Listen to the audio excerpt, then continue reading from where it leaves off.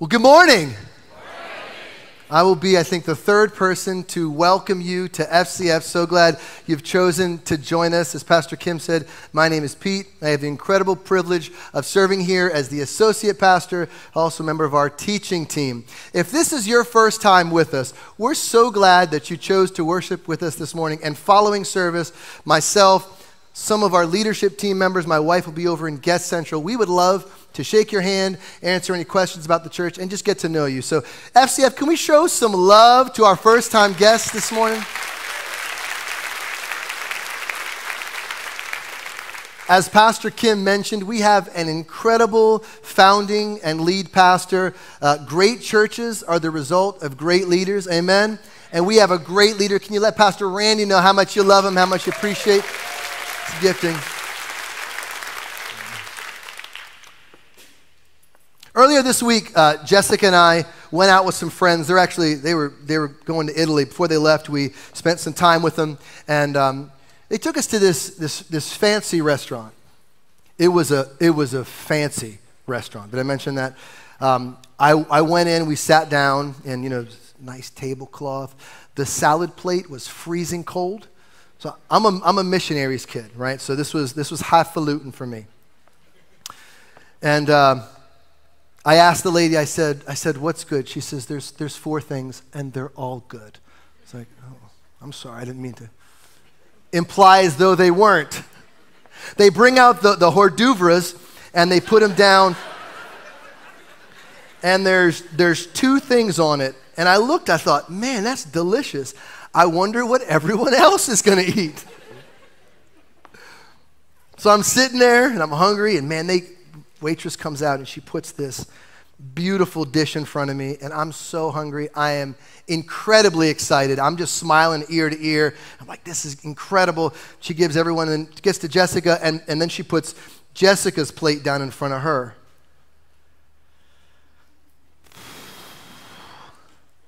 I looked at mine, looked at Jessica's. Now, it looked really, really good. And all I could think of is, man, why did I get this one? I should have gotten that one. I'm sitting in a restaurant, air-conditioned, in a comfy chair, where food is prepared and brought to me as I wait. And I wish I had what she was eating. Now, be honest. Be honest. Has this ever happened to you? So you can say, okay, so I'm not the only sinner here. That's fantastic. Whew, I was panicking for a second. I don't think it just happens with food, though. I think it happens in all different portions and parts of our life. Driving to church, north on 15. All of a sudden, traffic comes to a stop. Every day on 15. And there's these two lanes, right? And this lane starts moving. And there's someone, they're like, I got it. I'm going to get in that lane. So they get in this lane, and then what happens? You've seen these people. Okay. So then the other lane starts going. And at this point, of course, what are they going to do? They switch lanes. And then what happens in that lane? So, you know this person? Are you sitting next to this person? Don't look at him, you get yourself in trouble. Probably the most important question. Are you this person? Now, I'm strange in that I feel like if I can see the person's face, I might be able to understand what is rolling around inside the cabeza. Like, I'm going to be able to figure this out. And so I don't want to say anything mean to them. I don't want to, give them the Christian single. None of that. I just want to see their face. Okay, again, anybody else, you be honest. You want to see them. Okay, these are my people. All right, my people. All right. So I'm driving to church one day, coming up 15. And there's somebody, and man, I'm telling you, they're left lane, right lane, they're cutting cars off. I can see like commotion inside the vehicle. And so I'm like, I got to see this person. Who is this individual? So I get in the left lane, try to kind of get around him, basically doing what they were doing earlier, and get up next to, as I get towards the back, I see a FCF church sticker on the bumper. I get next to it and I can hear worship music blaring, and it's Pastor Kim.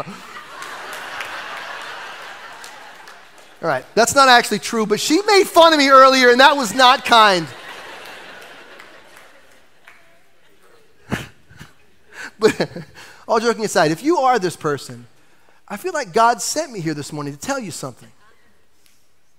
If you're driving and you're in traffic, unless you need to get off of the exit, be content in the lane that you're in. Everybody said? No, my message this morning is on contentment. Turn with me to Philippians 4:10. We're going to start here. The context of this passage, excuse me, the context of this passage is that Paul planted this church in Philippi of Macedonia about 10 years earlier. It's on the northern side of Greece. And they actually supported Paul for an extended period of time. But at some point, the giving dropped off. Not sure what had happened, but the church was going through something. And so Paul kind of picks up in that narrative right here. They send a care package to him to bless him. And this is where verse 10 picks up. It says this, I rejoiced greatly in the Lord that at last you renewed your concern for me. Indeed, you were concerned, but you had no opportunity to show it. Verse 11, I'm not saying this because I'm in need, for I have, what is it? Learned to be content, whatever the circumstances. Did it just jump over a slide from there, Joshua? Never mind, here we go. Philippians 4:12. I know what it is to be in need, and I know what it is to have plenty. I have learned the secret of being, what's this? Content in any and every situation, whether well-fed or whole-30, whether living in plenty or in want. It doesn't really matter which study you read, you find that our culture is more discontent than it's ever been. I mean, we're diseased with it. It seems like intrinsic to our fallen human state. 40 years ago, our homes were 1,000 square foot smaller, and our families were bigger.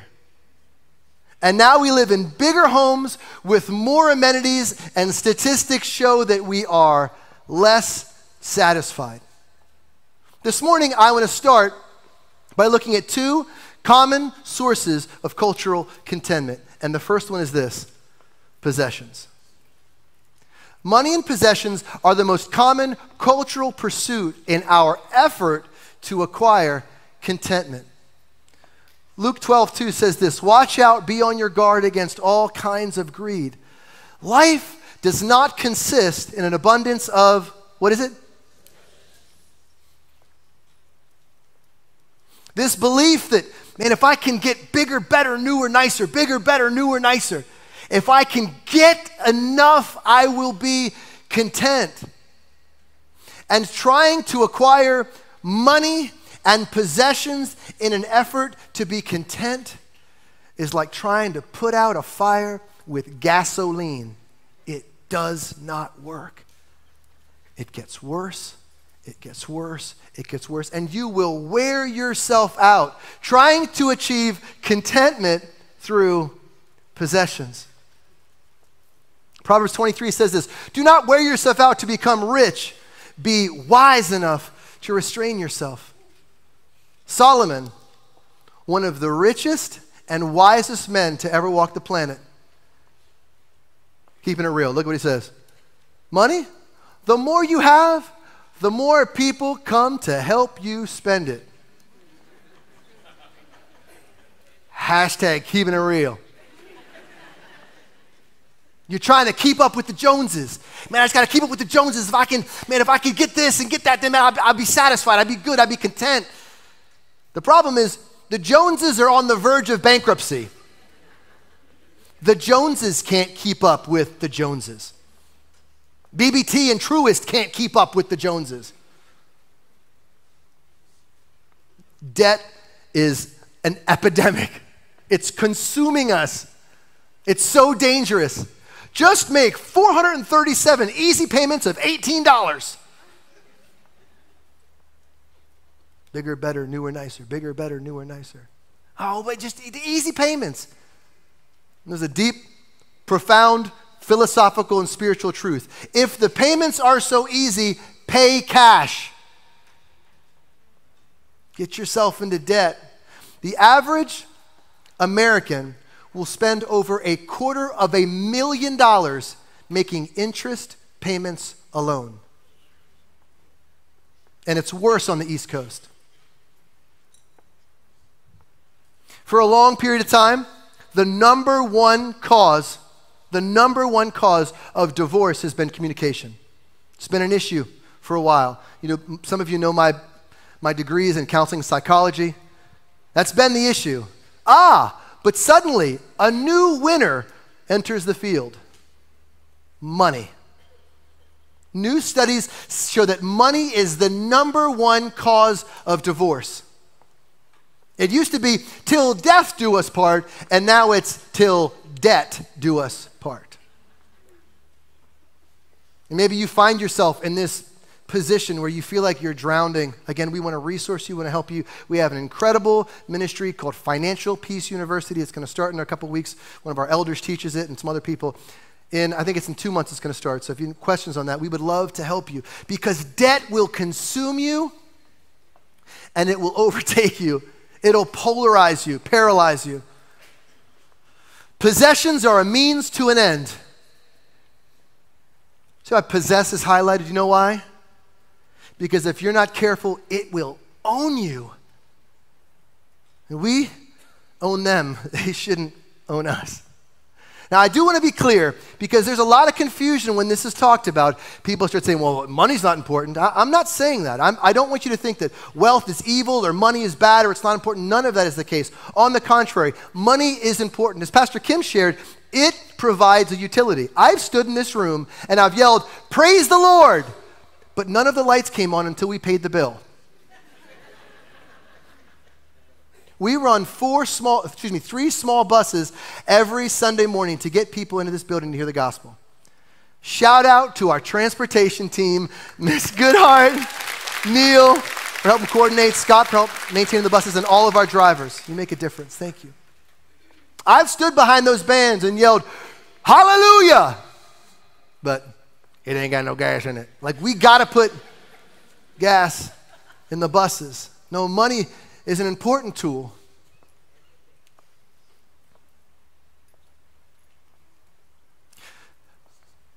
I also get frustrated when I hear people misquote scripture and say, well, you know, Pastor Pete, the Bible says that money is evil.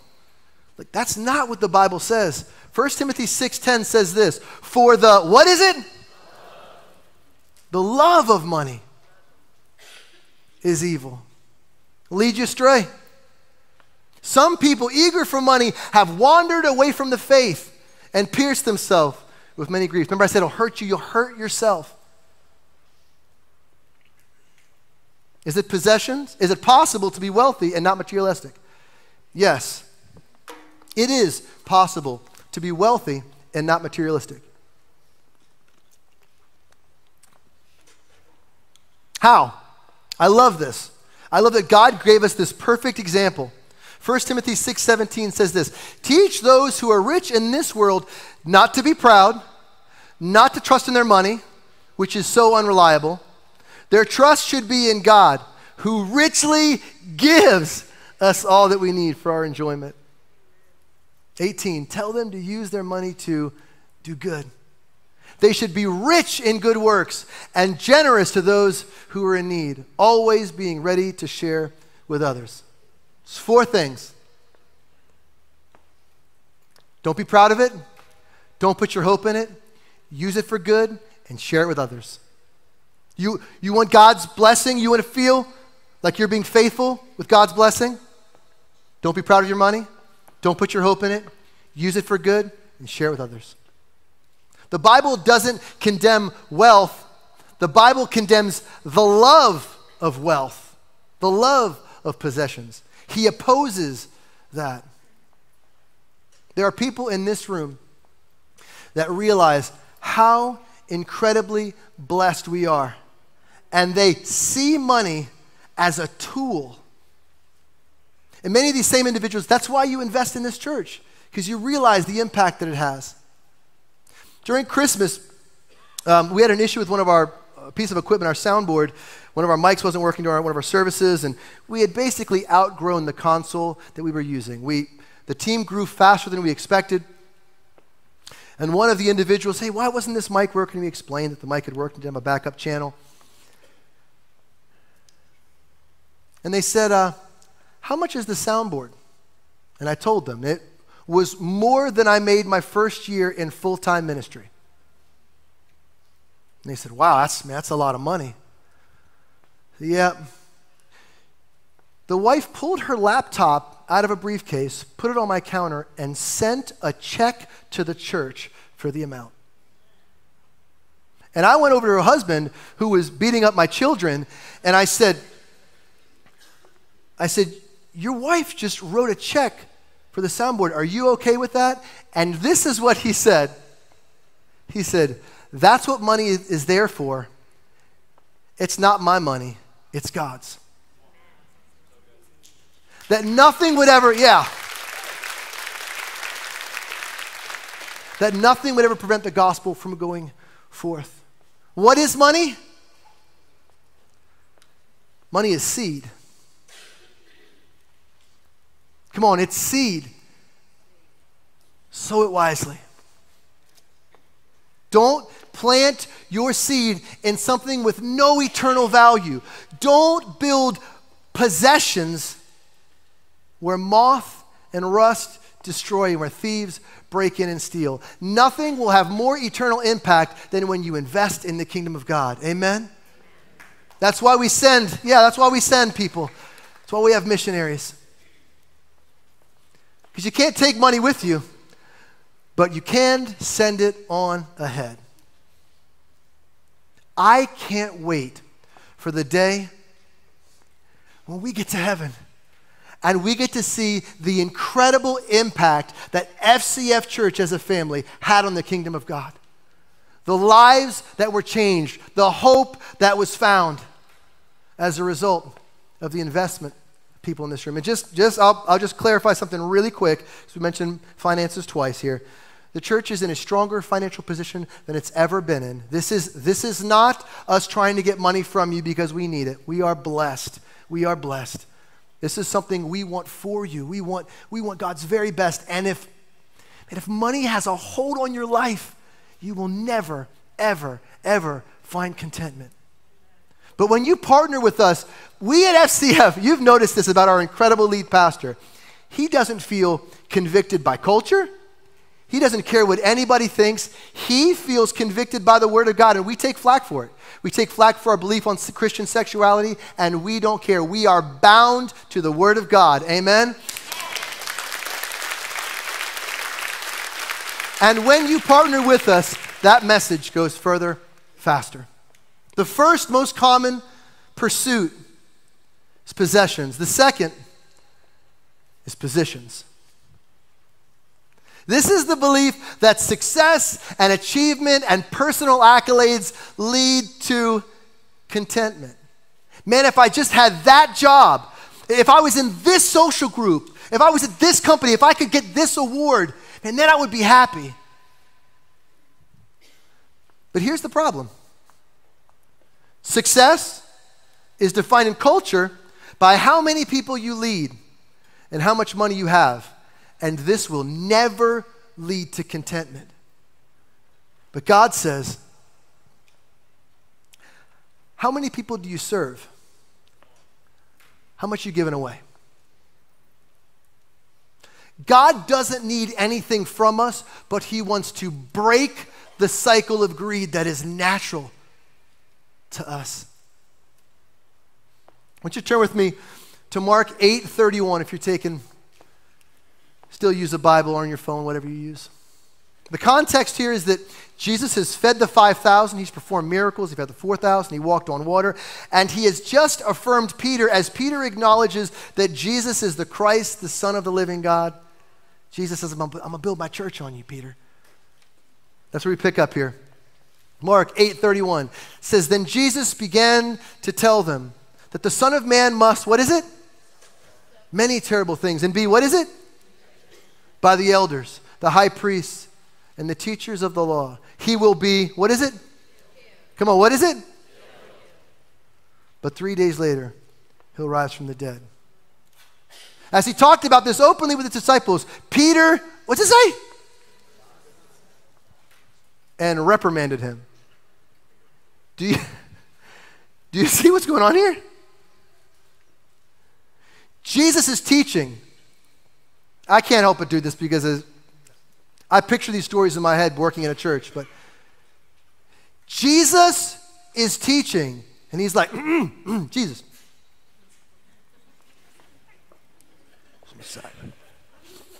Yeah, come on over here. We'll be back. One sec, guys. He's like, this whole, like, suffer and death and hardship vibe, it's just not a good look. You know, it's kind of killing morale. You know, I mean, we got a good thing going here. Crowds, they're here. Judas says money is up, you know. And then it says, Jesus turned around and looked at his disciples. So he's over here talking with Peter, and he's looking at Peter. What? Then looks back at his disciples, and he clarifies something for Peter.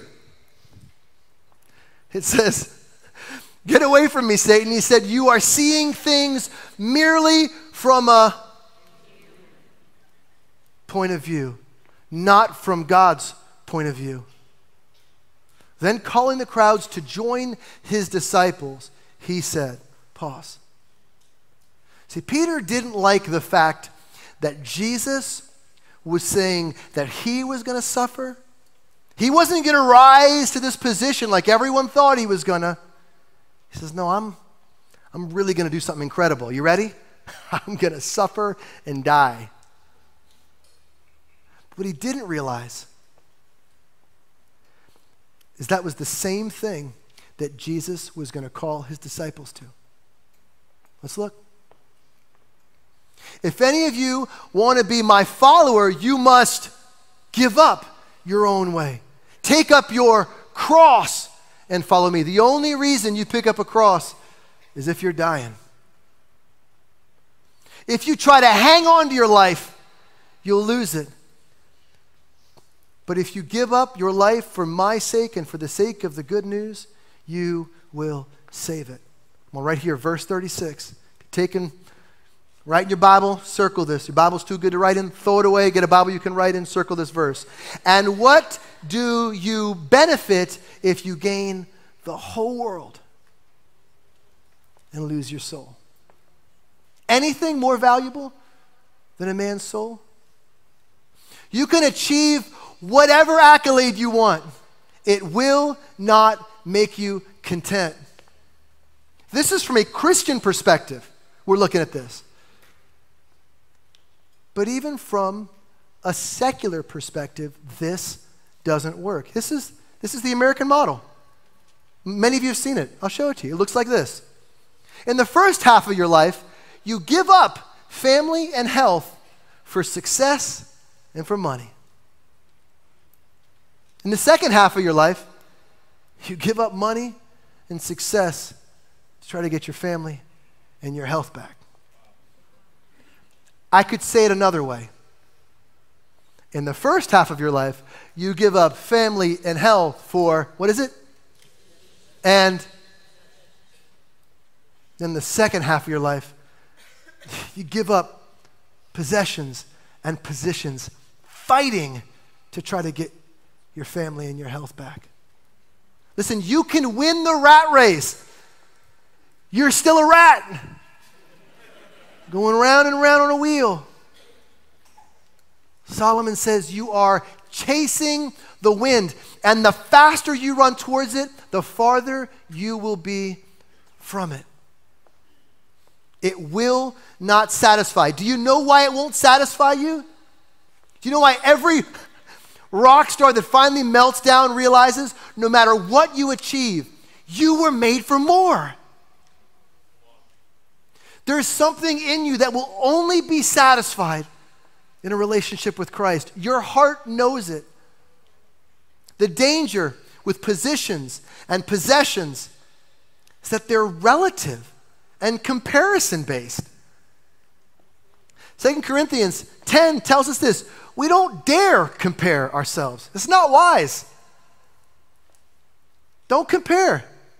But we do, because comparison is America's favorite indoor sport. Man, look at them shoes. Them shoes are fancy. Man, I wonder what those things cost. God says, don't compare. He says, don't covet. It's in God's top 10 list. Right up there with don't murder. Maybe thinking, oh, God, wet blanket won't let us have any fun. No, God knows that a covetous heart will destroy you. It will rob your contentment. You will never satisfy it. It's an unquenchable thirst. We need to learn to admire without the desire to acquire. Man, that's nice. I like that. That's a fancy shirt. That's a good-looking shirt. I don't need it. It's also a girl shirt. Shouldn't wear it. I'm going to let that joke I had in my head go right past, and I'm going to touch the next one.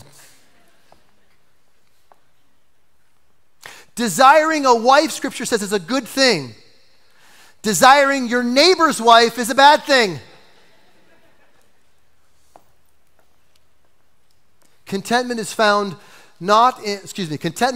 found in our possessions. Contentment is found in God's provisions. Contentment is not found in our positions. Contentment is found in God's plan and God's mission. I'm going to go all the way back to where we started, Philippians 4:12. I know what it is to be in need, and I know what it is to have plenty. I have, one more time, give it to me. I have learned. Would you like some good news? It's a little heavy this morning. Would you like some good news? Anybody? Yes. Okay. It can be learned. I mean, we think this is a personality trait that we're born with, but it's not. Paul is saying this is a disposition that you can develop. And don't feel bad if you don't know it. Do you know why? He says a lot of people don't know it. Paul feels content and at peace while sitting in a jail cell. I have learned the secret. And God will often call us to demonstrate an emotion that contradicts the circumstances that we find ourselves in. Paul is more content in a prison cell than some of us are when our Wi-Fi is slow. So how do we do this? How do we achieve this? It can be learned. So how do we do it? Philippians 4:9, Paul says, put into practice all that you've seen me do. I think this is the first piece in it. Is this whole concept of chasing contentment will never work. But you practice it. Practice it. How do we practice it? I'm going to give you 7 keys to contentment. And these, as I look back through my life at different points in my life, I'm like, man, that's what this was. I think this can help you. The first is you got to recognize your source. Philippians 4:10 says, rejoice greatly in the Lord. Philippians 4:4 says, rejoice in the Lord. Always. His source was there. Philippians 4:19 says, and my God shall supply all of my needs according to his riches in glory. Press into him. The greater your intimacy, the greater your contentment. The closer you get to God, the farther you will get from being discontent. I'm going to share a story I didn't share in the first service, but I remember it was probably about 7-8 years ago. I was helping pastor another church, and we had gone through kind of a challenging time in the church. The church was growing, but I kind of ended up with like more responsibility than I thought I was ready for, and it was just a challenging time for me. And I was down front after service talking with some people and praying with some people, and then they had kind of walked away, and this sweet lady, her name is Miss Robin. Miss Robin came up to me, and she was like, "Hey, are you okay?" And I was like, "Yeah, I'm doing good. It's just challenging, and navigating all this is, but right now I'm just in a season where I feel like I'm just holding on to God, that he's just all I have right now. Like he's all I have." And she smiled real big, and she said, "And don't forget, he's all you really need." And she walked away. Come on, sometimes we don't even have the opportunity to realize he's all we have until he is all you have. So if you find yourself right now going through it, I want to encourage you. He can sustain you. He can be your source. Second point is this: recognize your season. You may be thinking, "Man, I'm called to this. I'm supposed to be doing this. I want to be over there, but I'm not there yet." Enjoy where you are on your way to where you're going. And don't compare your sowing season to someone else's harvest season. You shouldn't be comparing at all. 3 reasons I think we don't get what we want. 3 most common reasons are, first of all, we ask for the wrong thing. It's not the right time. It's not the right season. Or, man, God has something so much better for you. And listen, when he has something that is better for you and he wants you to get it, nothing in all of creation can stop him. Amen? Come on, he will sustain you. He has to be your source, and he will meet you in your season. This next one, people don't like to talk about. You ready? Recognize your sin. And we're fallen. We're broken. Romans 3:23 says that all have sinned and fallen short of the glory of God. This was the point I realized, oh man, I think that means me. Living for pleasure or fun is just going to last you a season. But then you will become discontented. You will be miserable. We can't live this life outside of God's will and expect to be content. Recognize your sin. Come on, we're getting encouraging now. Recognize your stop. This earth is not your home. Your destination isn't here. You will never fully be satisfied in this environment. You could be on a vacation in a tropical location with the love of your life, enjoying, man, it's just the greatest thing in the world. And a fly will come and land in your soup. We have this desire for perfection because God put that in us, because that is what heaven is going to be like. When I say, you hear me say all the time, the best is yet to come, I'm not talking about 27. I'm 26 now. I'm not talking about 27. I'm talking about heaven. Amen. David says it this way, Psalm 17:15. But as for me, what's he say? Is not in wealth, but in seeing you and knowing that all is well between us. And when I awake in heaven, I will be fully satisfied, for I will see you face to face. This earth is not our home. I gave you 4 things to recognize. I'm going to give you 3 things to remember. The first is remember to rejoice. Remember Philippians 4:4 says, rejoice in the Lord. Come on, he's our source. Always. And again, I say rejoice. Rejoice in the Lord always. Again, I say rejoice. He says it twice. Why did he say it twice? The ladies are like, well, he's probably talking to a bunch of men, and with men, you always have to say it twice. You guys are never listening. And to that, the men would reply, what'd you say? No, I think he says it twice because we forget. We forget. Contentment is not the fulfillment of what you want. It's the realization of what you already have. We forget how blessed we are. We are so blessed, and we take it for granted. A buddy of mine was buying a go-kart from somebody, and he showed up to pick up the go-kart. And this is the man that was selling it was a man with a wife, children, working a job. And he shows up to get the go-kart, and the pull cord was removed from the flywheel on the side of it. And he says, you didn't say there wasn't, a pull cord on this. The guy's like, oh, no problem. He pulls it out of his pocket, wraps it around the flywheel, and starts it. And the guy's like, these are pretty inexpensive. You could, get one and slap it on. He said, no, this is how I was driving to work, and this makes it harder to steal. Now, we take for granted so much of what we have because we compare. We got to rejoice. We got to realize how blessed we truly are. Now, if I were to be honest with you, which I try to be, this is the one that I've struggled with the most in my life. I'm an Italian, and we feel deep.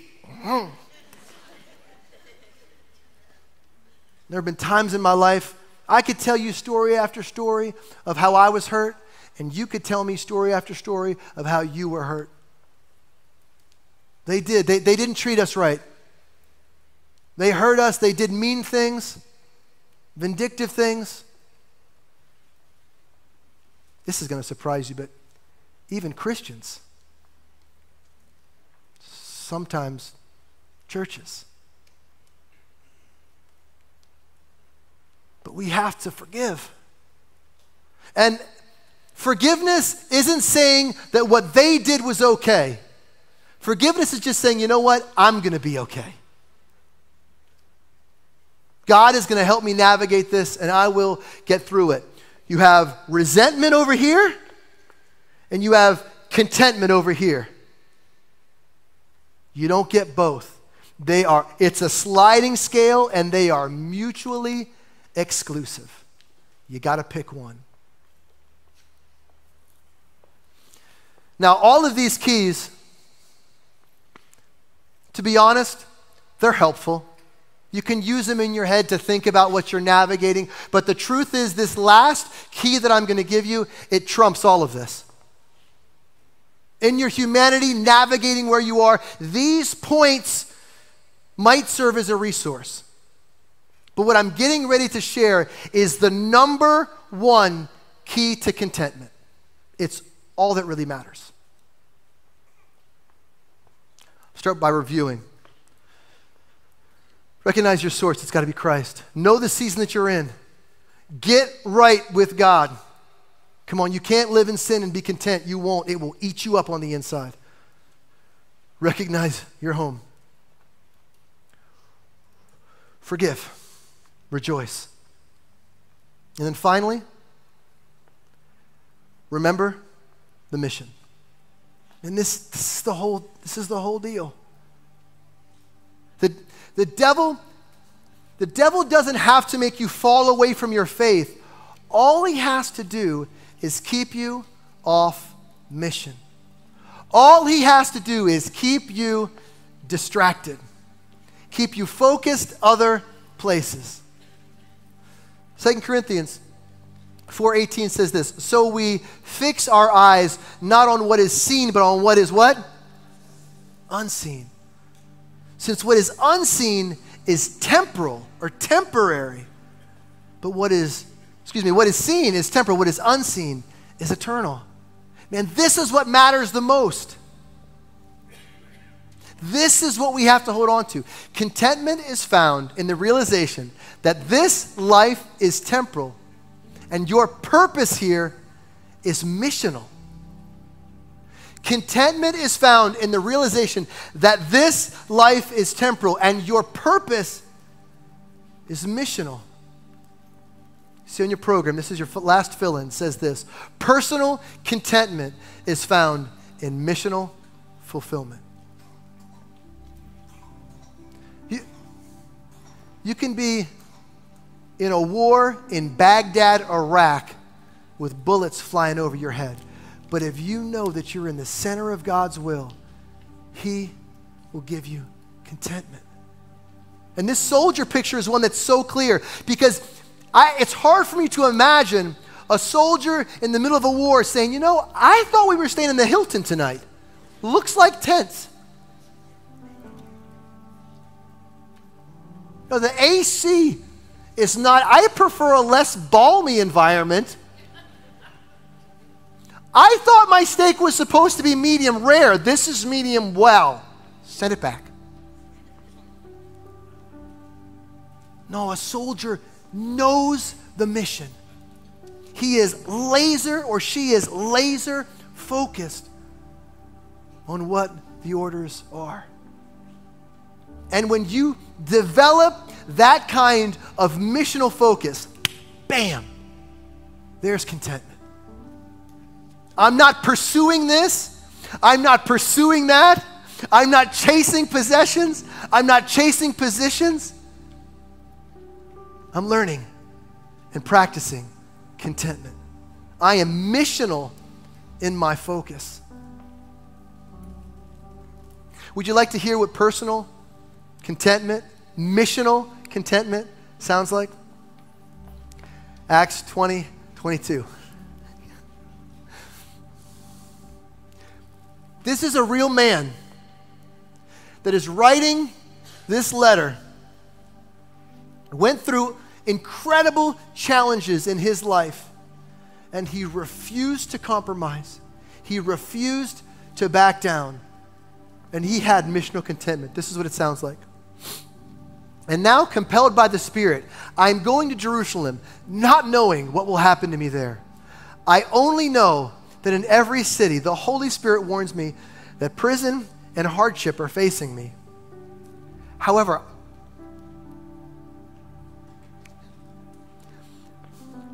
my life doesn't matter. I consider my life worth nothing to me. My only aim is to finish the race, complete the task the Lord Jesus has given me. The task of testifying to the good news of God's grace. That's what contentment found in missional fulfillment looks like. God, I pour myself out as a drink offering for you. That I would decrease and you would increase. That your purpose be established no matter what. I don't care about anything else. I don't care about bigger, better, newer, nicer. I want your will and I want your way. And God, I am focused on testifying to the good news of God's grace. That would be our heart's cry. That would be our desire. That nothing would stop us. Would you stand to your feet with me?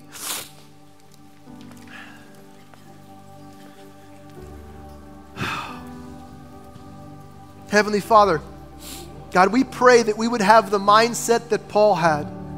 We wouldn't fix our eyes on what is seen. We would focus on what is unseen. God, the eternal. God, that even now as we share our faith, God, that we would hear heaven rejoicing. God, when people come to you and we're fulfilling our mission, they are cheering us on, a great crowd of witnesses. That we would see your will, your purpose, and have missional fulfillment as our means of contentment. God, you are more than enough for us. You are so faithful. In Jesus' name, amen.